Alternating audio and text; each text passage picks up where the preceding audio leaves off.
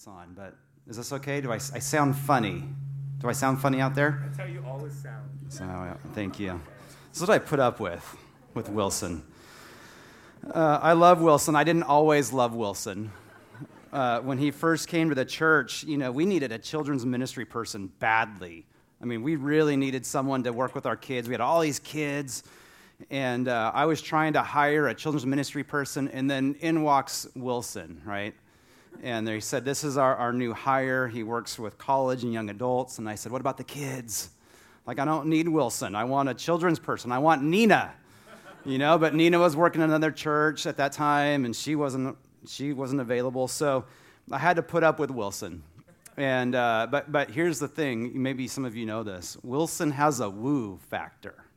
All right, he's just able to come in and just woo you, right? And he did that. He wooed me. And now I love him. I love the man, and I'm happy to be here with you guys. So thank you. Thanks for letting me come, be a part of this.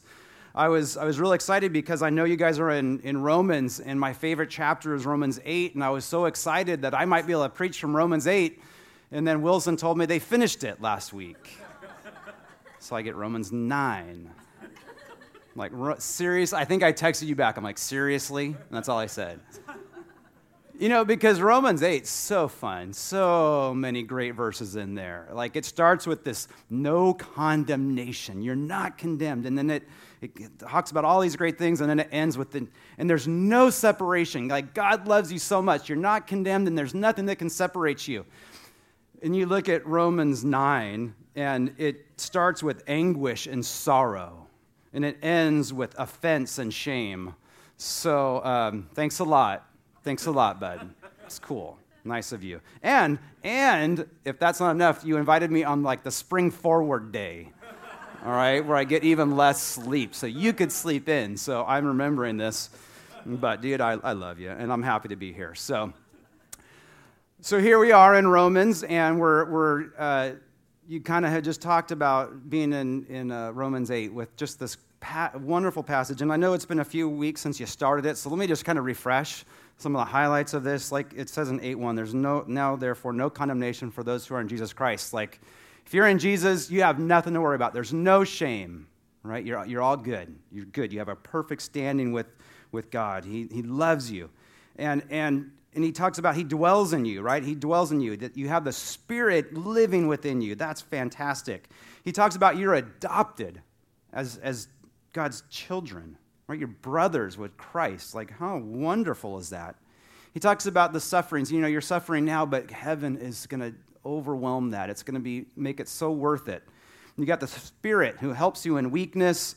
And then it says in 28, that all things work together for good for those who know the Lord, right? So all things are working together, so many great things, and that's only the first half of it. And then you have this other half that just talks about who is there to condemn? Nobody will condemn you. Because and then nobody can condemn you, nobody can separate you from God's love. It's so rich. And there's this wonderful passage in verse 35.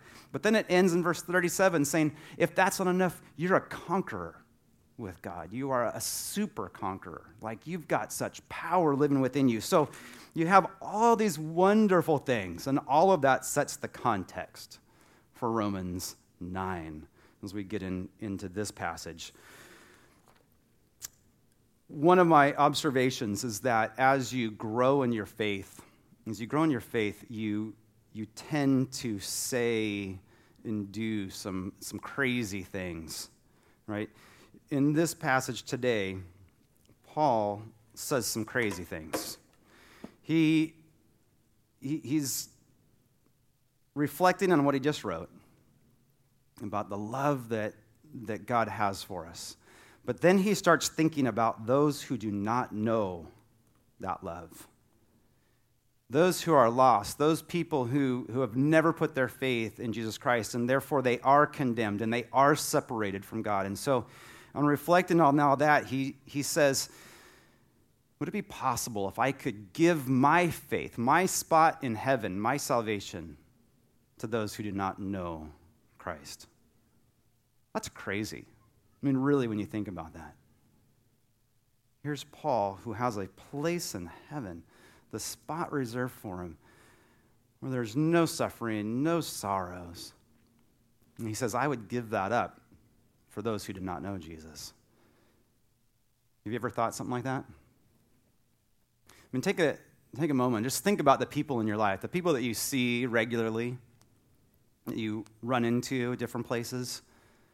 When you go get your coffee in the morning at your favorite coffee shop and there's that barista who knows your name, right? Think about maybe your favorite restaurant that you go to and there's that server that you see frequently. Or at the grocery store, the person who's bagging your groceries. Like those people that you see. You don't know a lot about them, but you kind of like them. Maybe you're on a volleyball team or a basketball team and you just play on the weekends and there's, kind of the regulars that you play with. Maybe there's a professor or other students or coworkers, a manager that you see frequently. Think about those people in your life. Would you exchange your salvation so they could have it? Give away everything for them? Paul is a guy whose life has been changed, radically transformed by the gospel. And because of that, he's saying these crazy things. So we want to look at Romans 2, see what some of the crazy things are, and see how they apply to our lives today. But beware. Beware, if you grow in your faith, you may say some of these crazy things too, right? Let's look at chapter 9, verses 1 and 2. We'll see that this transformed heart, this crazy transformed heart is going to say wild things. You're going to end up doing, saying, and feeling crazy things. Here's what he says in verse 1, chapter 9, verse 1. He says, I am speaking the truth in Christ. I am not lying. My conscience bears witness in the Holy Spirit that I have great sorrow and unceasing anguish in my heart. Okay, we'll stop there real quick. This is just a lot of words for saying my heart aches. I have a heavy heart. He repeats himself several times. This is like the New Testament version of using all capitals, underlining, italics, highlighting, right? When you pull out all the stops on your Word document to really enforce what you want to say. This is what Paul is saying. Listen to the way he repeats himself. He says, I'm speaking the truth. I'm not lying. Okay? Then he says, I'm speaking this in Christ. He's like, the Holy Spirit bears witness. He's saying, this is coming from my conscience, from deep within me. And then he says, I'm speaking from my heart. And lastly, he says, I have great sorrow. I have unceasing anguish. Okay? Here's a guy that has spent time with the Lord. He has spent so much time with the Lord. The Lord has been working in his heart throughout his life. By the time he's writing this, he's kind of later in his life. He's already had so many experiences. He's gone through so much suffering and pain. He's been beaten and jailed and all this kind of stuff. He's experienced so much, but God has been working in his life. And here he is at this point where he's feeling this great love and joy that he just wrote about in Romans 8, this excitement for the future, the special place that he has in God's heart. The joy that he feels is now countered with this deep anguish and pain that is pressing in on him, pressing in on his heart. See, God has been working in his life. Throughout all this time that Paul has been sitting before the Lord, sitting and meditating on him in prayer and just in relationship with him, this whole time the Lord has been shaping his heart. I just think of like a surfboard shaper. I've known a few in my life, and I'm always amazed that they just have this block, and they just shape it little by little. Cleaning it off little by little and shaping it until they have this surfboard that just totally doesn't even look like how it started. And it's used for a specific purpose, just to bring joy to people's lives, right? And I just think how God has been doing that in Paul's life and just shaping him along the way until he's at this place. And he's got his whole heart. And I think about myself, and I think about us, and I think about how have we been shaped by God? How have you been shaped this week? See, I know that as much as God wants to shape our lives, the world wants to shape your life too. And there's this constant battle. You guys feel this? You guys know that battle that you experience week in and week out of just this desiring to be shaped by God? We come here on Sunday morning, we start our week, and we're singing the worship songs, and we hear Pastor Wilson's wonderful messages, and we want everything that he's talking about. We want our lives to be changed and shaped by God, but yet Monday comes and Tuesday and Wednesday, and the world just kind of has its way with us and put its fingers in our lives and shaping us in a different way, and we struggle. And we sometimes wonder, like, why? Why do I struggle with this? Why do I not hear God's voice? Why is it so hard to struggle with sin? Why is it so hard to walk the Christian life? It's because of this war. We can be intentionally shaped by God, or we can be unintentionally shaped by the world. You hear that? To be shaped by God, we have to be very intentional. And we have to go through great lengths.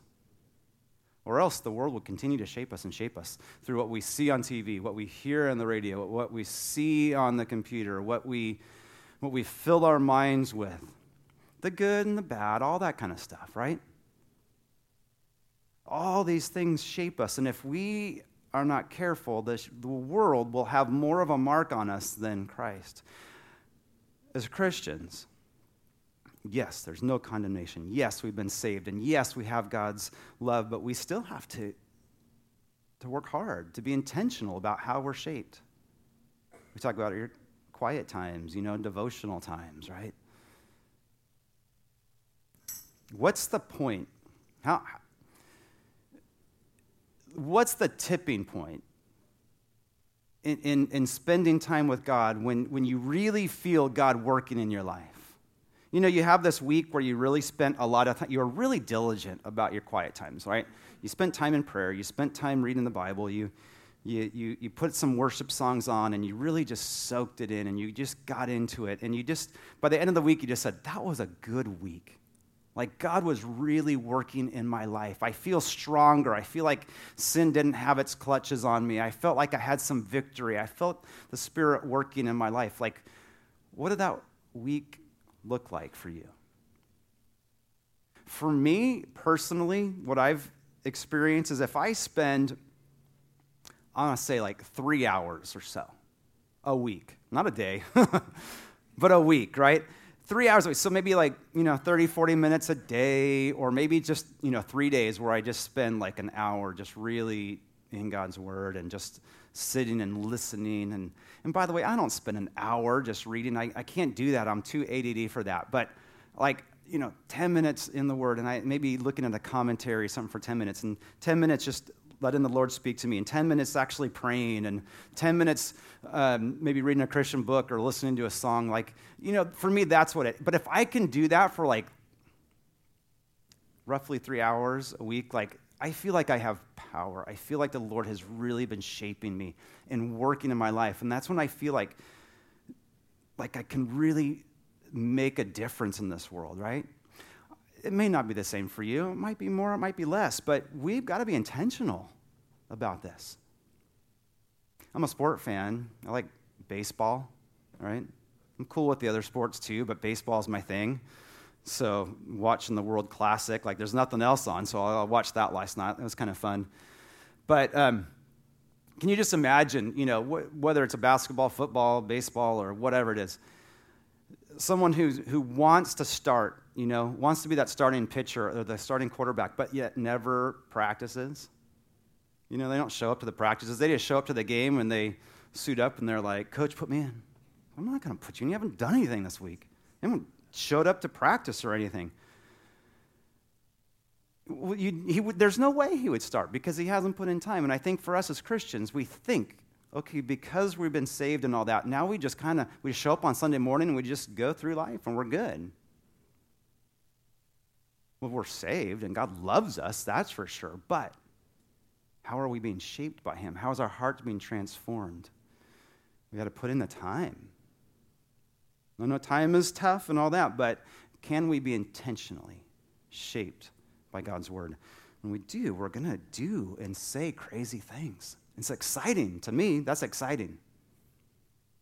There was a few years ago, no, probably like 10 years ago, I was struggling because here I am a pastor, but I looked at my friends and my networks, and I didn't have any friends that were not Christians. All my friends were Christians. All right, I'm at a church, so, a lot of Christians in church. I went to Biola, I went to Talbot, so all my college kind of friends are all Christians. My family, for the most part, is all Christian. Then, we moved a lot during this time. We were renting a house for a year and then, moving, all that kind of stuff. And I kid you not, every time we moved, there were, more Christians as our next-door neighbors. We'd bring over, cookies, trying to introduce ourselves and, oh, we go to this church, we go to that church. Chuck Swindoll's my grandson, or, whatever. It was just all this stuff, honestly. I was just frustrated. I'm like, I've got to get out there. And so I thought about even previous to that, the one time that I really had a lot of non-Christians in my life, I worked at Armani doing those window displays, the dress, all those displays and dressing up the mannequins and all that. So I did that over at South Coast Plaza, and I actually had a lot of non-Christian friends, and it was so exciting because you're working and you just start talking about stuff, and you talk about your faith and beliefs and all that. And so about 10 years ago, I said, I got to get back in that. I got to get a job at the mall or something. So I'm just thinking, I'll get a part-time, a few hours a week at the mall or maybe Starbucks or something like that. That's what I was thinking, but God had other plans. I show up at staff meeting, and Pastor Ray says, I got this great idea for evangelism. I'm like, yeah, sweet, what is it? He's like, we're all going to get jobs, outside the church. I'm like, that's sweet. He's like, I brought in an Army and an Air Force recruiter, and we're going to all be chaplains in the Air Force. I'm like, what? That's so random. Seriously, we had staff meeting, and we had 2 recruiters at our staff meeting, Army and Air Force, and they're trying to, pull us in. Well, okay, fast forward. None of the other pastors did it, but I did.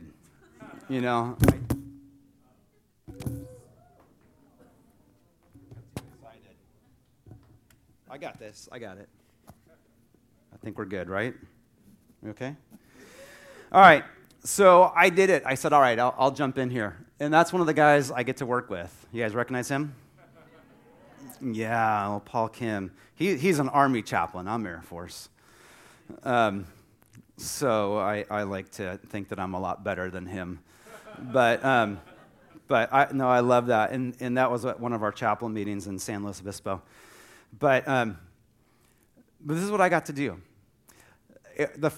My very first day on the job, I am brand new. I don't know anything. I'm still my wife always laughs at this because I was practicing my saluting before I got there, and I would flinch, when I salute, and she just laughs at that. And that's kind of where I was. My uniform was barely had my rank sewn on, and it's still real crisp and all that. So I'm standing in the chaplain office, my first day, and for some reason the office is just busy. There's all kinds of people in there. They're trying to get to see the chaplain, and I'm just kind of standing against the wall I don't know what to do. I'm uncomfortable. This is weird. And this lady walks in. She looks important. She ends up being a lieutenant colonel, and so she is important. And she comes in, and she's kind of frantic, looking like this, and she has 2 people with her. And she's like, I'm looking for a chaplain. And she looks at me, and I'm like, she's like, are you a chaplain? I'm like, yeah, but I'm brand new. I don't know what I'm doing. She's like, well, do you know how to counsel? Can you pray with someone? I'm like, yeah, I can do that. She's like, good, I need you. Come here. So she put me in a little car, and we drove across the base, and she was explaining that just a few minutes before that, somebody on the base just died in a car accident going to Vegas. And that person had a lot of friends, and one of that person's best friends was working in her office, and she was a wreck, just a wreck. And she's like, I need you to come in here. I need you to counsel her. I need you to pray with her. So I did. I jump in here. I start talking with her. I didn't know who she was at all. Her name is Joyce. Now she's a friend. But at the time, I didn't know who she is. And so we're talking and all that. And then I'm sharing the gospel with her. And then I end up praying with her. And there's these two other people in the room watching. As I'm praying, I kind of those moments where you kind of you see yourself from back here. And you're just it's crazy. all I wanted to do was just find some like non-Christian friends, that I could share with. And here I am in the military wearing this, praying with people I don't know and sharing the gospel with them. Crazy. People that had never been, I don't know, they'd never been to church, but they weren't going to church then.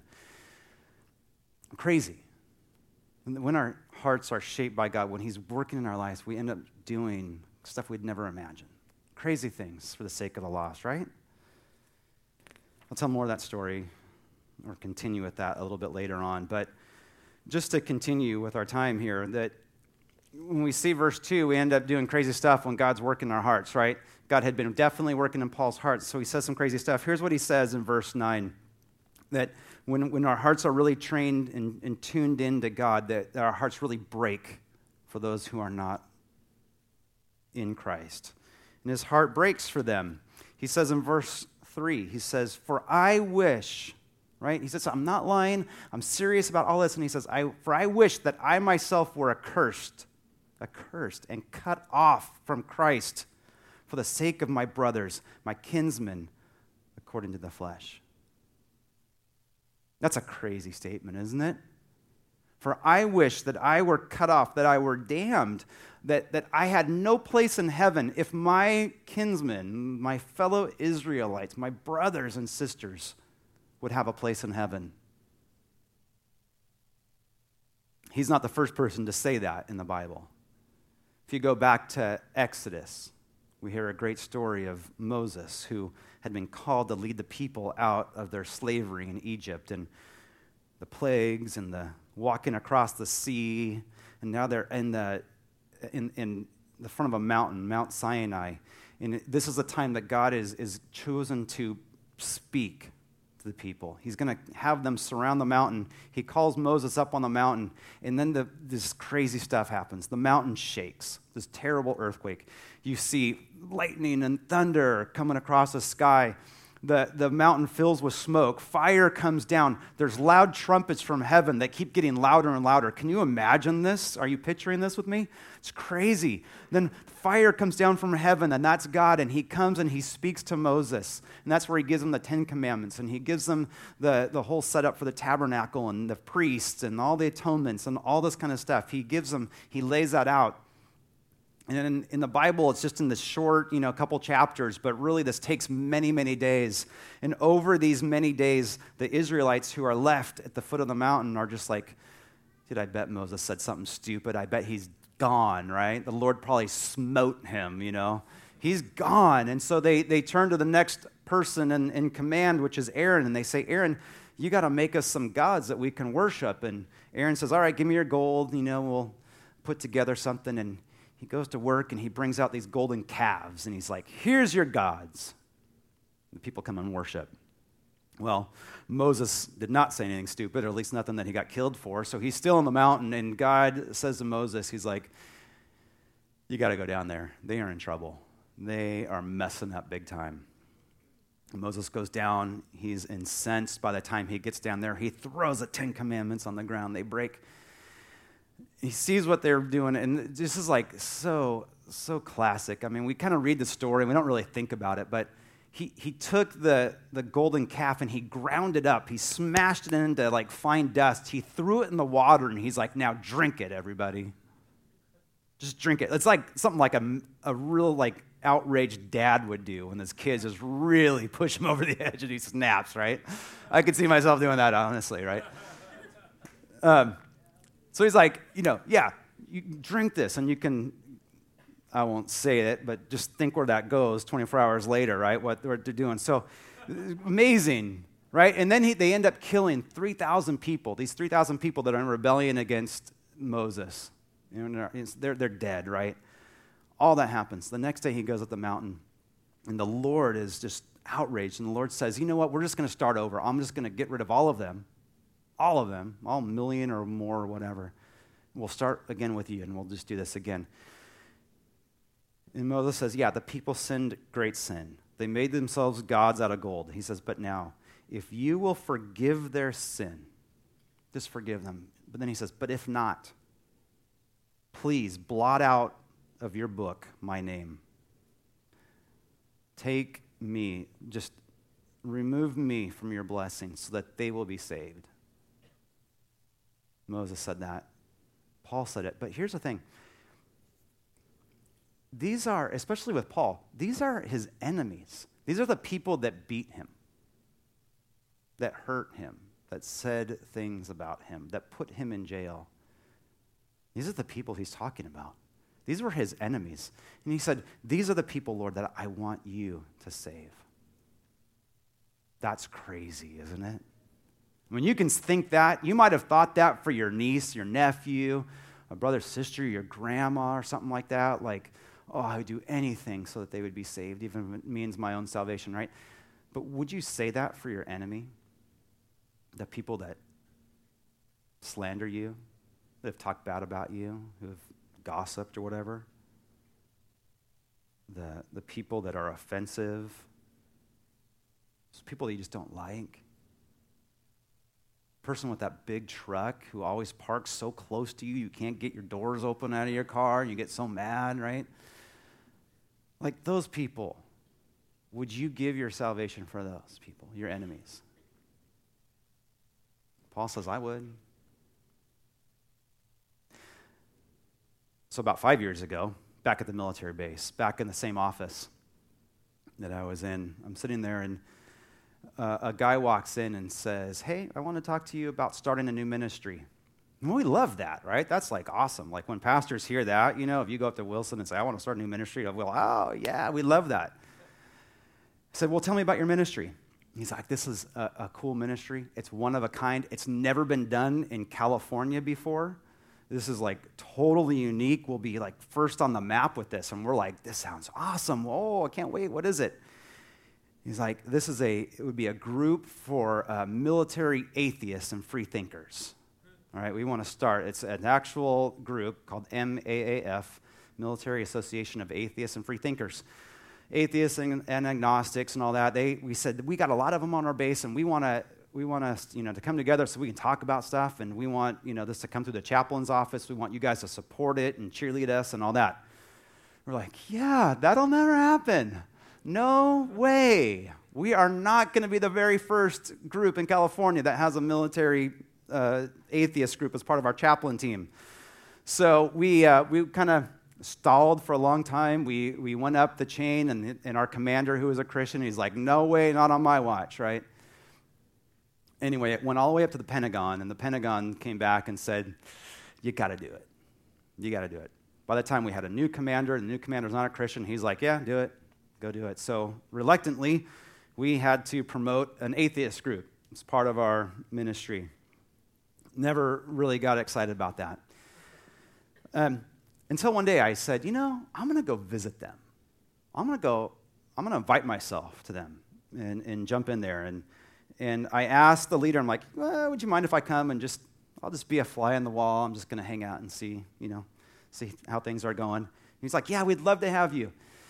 And, it wasn't like this, like a bunch of like angry atheists, like, burn the chaplain, nothing like that.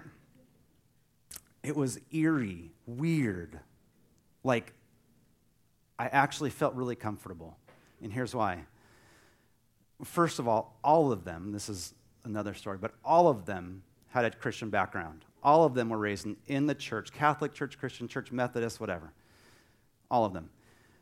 So they kind of all had that background. But they were talking and kind of going around the circle. It was just like a small group. It was like Bizarro small group, right?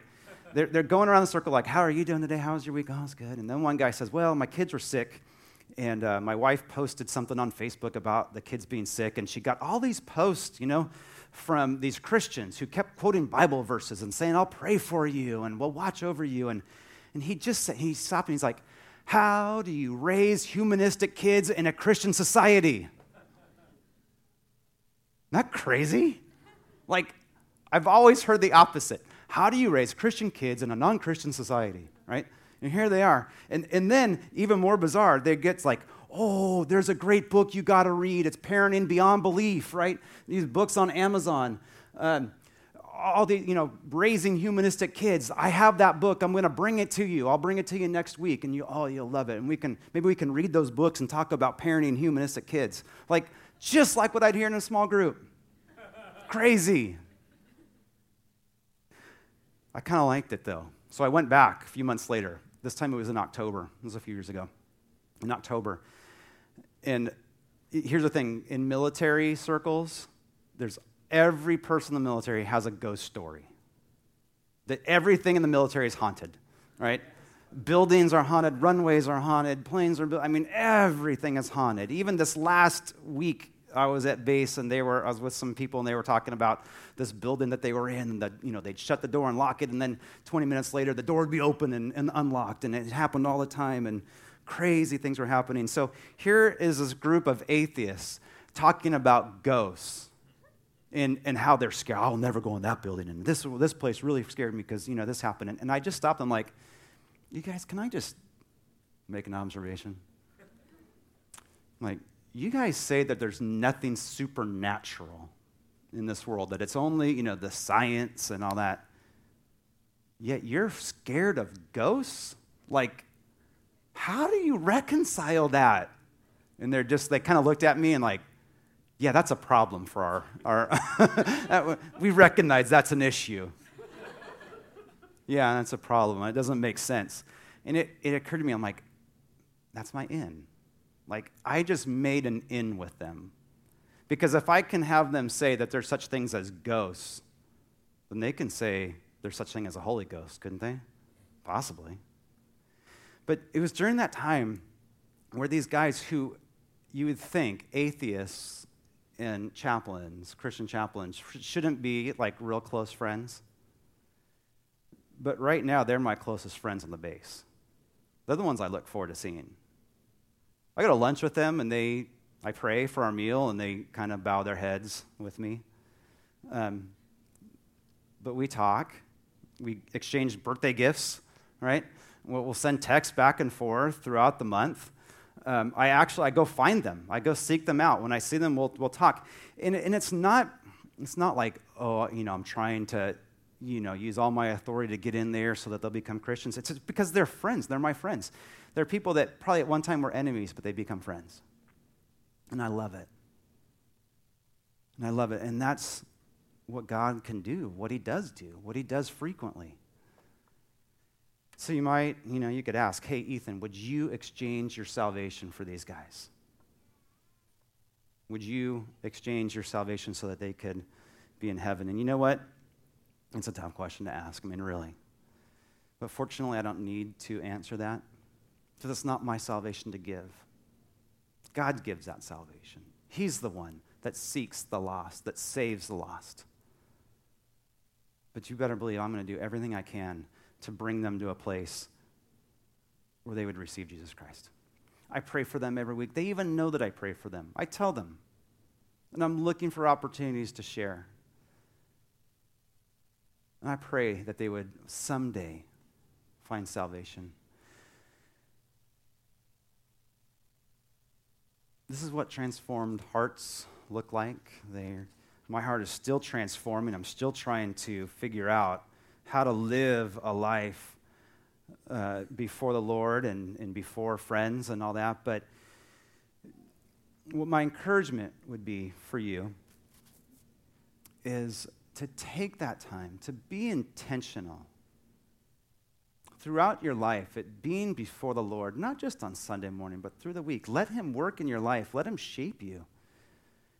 And he's going to shape you. He's going to bring joy into your life and love and all that kind of stuff. You're going to be excited for the future that you have in heaven. You're going to be excited for that. But you're also going to see God doing some other things in your life.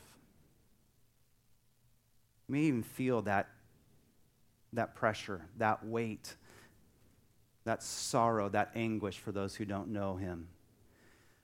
Then you're going to say some things, do some things, and some crazy things. But God is in this. And God is working, and he's doing the incredible stuff. And he's the master at taking hearts and transforming them and doing the amazing. So right as we wrap this up, where are you with the Lord? First, we're a church. My assumption is that a lot of you are Christians, but I know not every person here has given their life to Jesus Christ. But I want you to know that you are surrounded with people that love you, that passionately love you, and would go to great lengths to see you receive Jesus Christ. We will do whatever we can. So if you are there and you do not know Jesus Christ, if you have not given your life to him, I pray that you would. I pray that you would just give him your heart. Just say, Lord, take it. Take it. It's yours. If you want to talk to somebody, you got so many people here that would love to talk with you. For those of you who are Christians, you've given your life, continue to unfold your heart. Keep giving your heart to him. Let him continue to work to transform you. And pretty soon you're going to be saying some crazy things like Paul. You're going to find yourself in some new situations, and that's exciting. Life is exciting, right? Life is exciting when God is moving, when God is transforming. Heavenly Father, I ask, Lord, that you would do amazing things here at Renew. Lord, you have already done great things. You have already built this strong heritage. I pray that you would continue what you have been doing, that you would continue to work in these lives of all of us, Lord, that our lives, little by little, day by day, would be transformed by you, by your word, by your spirit. Lord, that we would experience what it means to live like in the power of the Holy Spirit, being found in you holy. Lord, that our hearts would not only yearn for the day that we're in heaven, but our hearts would long for those who are not there yet, and we would do whatever we can to bring them into the gospel. So, Father, take us as we are, our hearts broken, our hearts hurting, and do your work. Do your work. Thank you that there's nothing that can condemn us. There's nothing that can separate us from your love. We love you. We praise you. We ask this in your holy, powerful, wonderful, and healing name. Amen.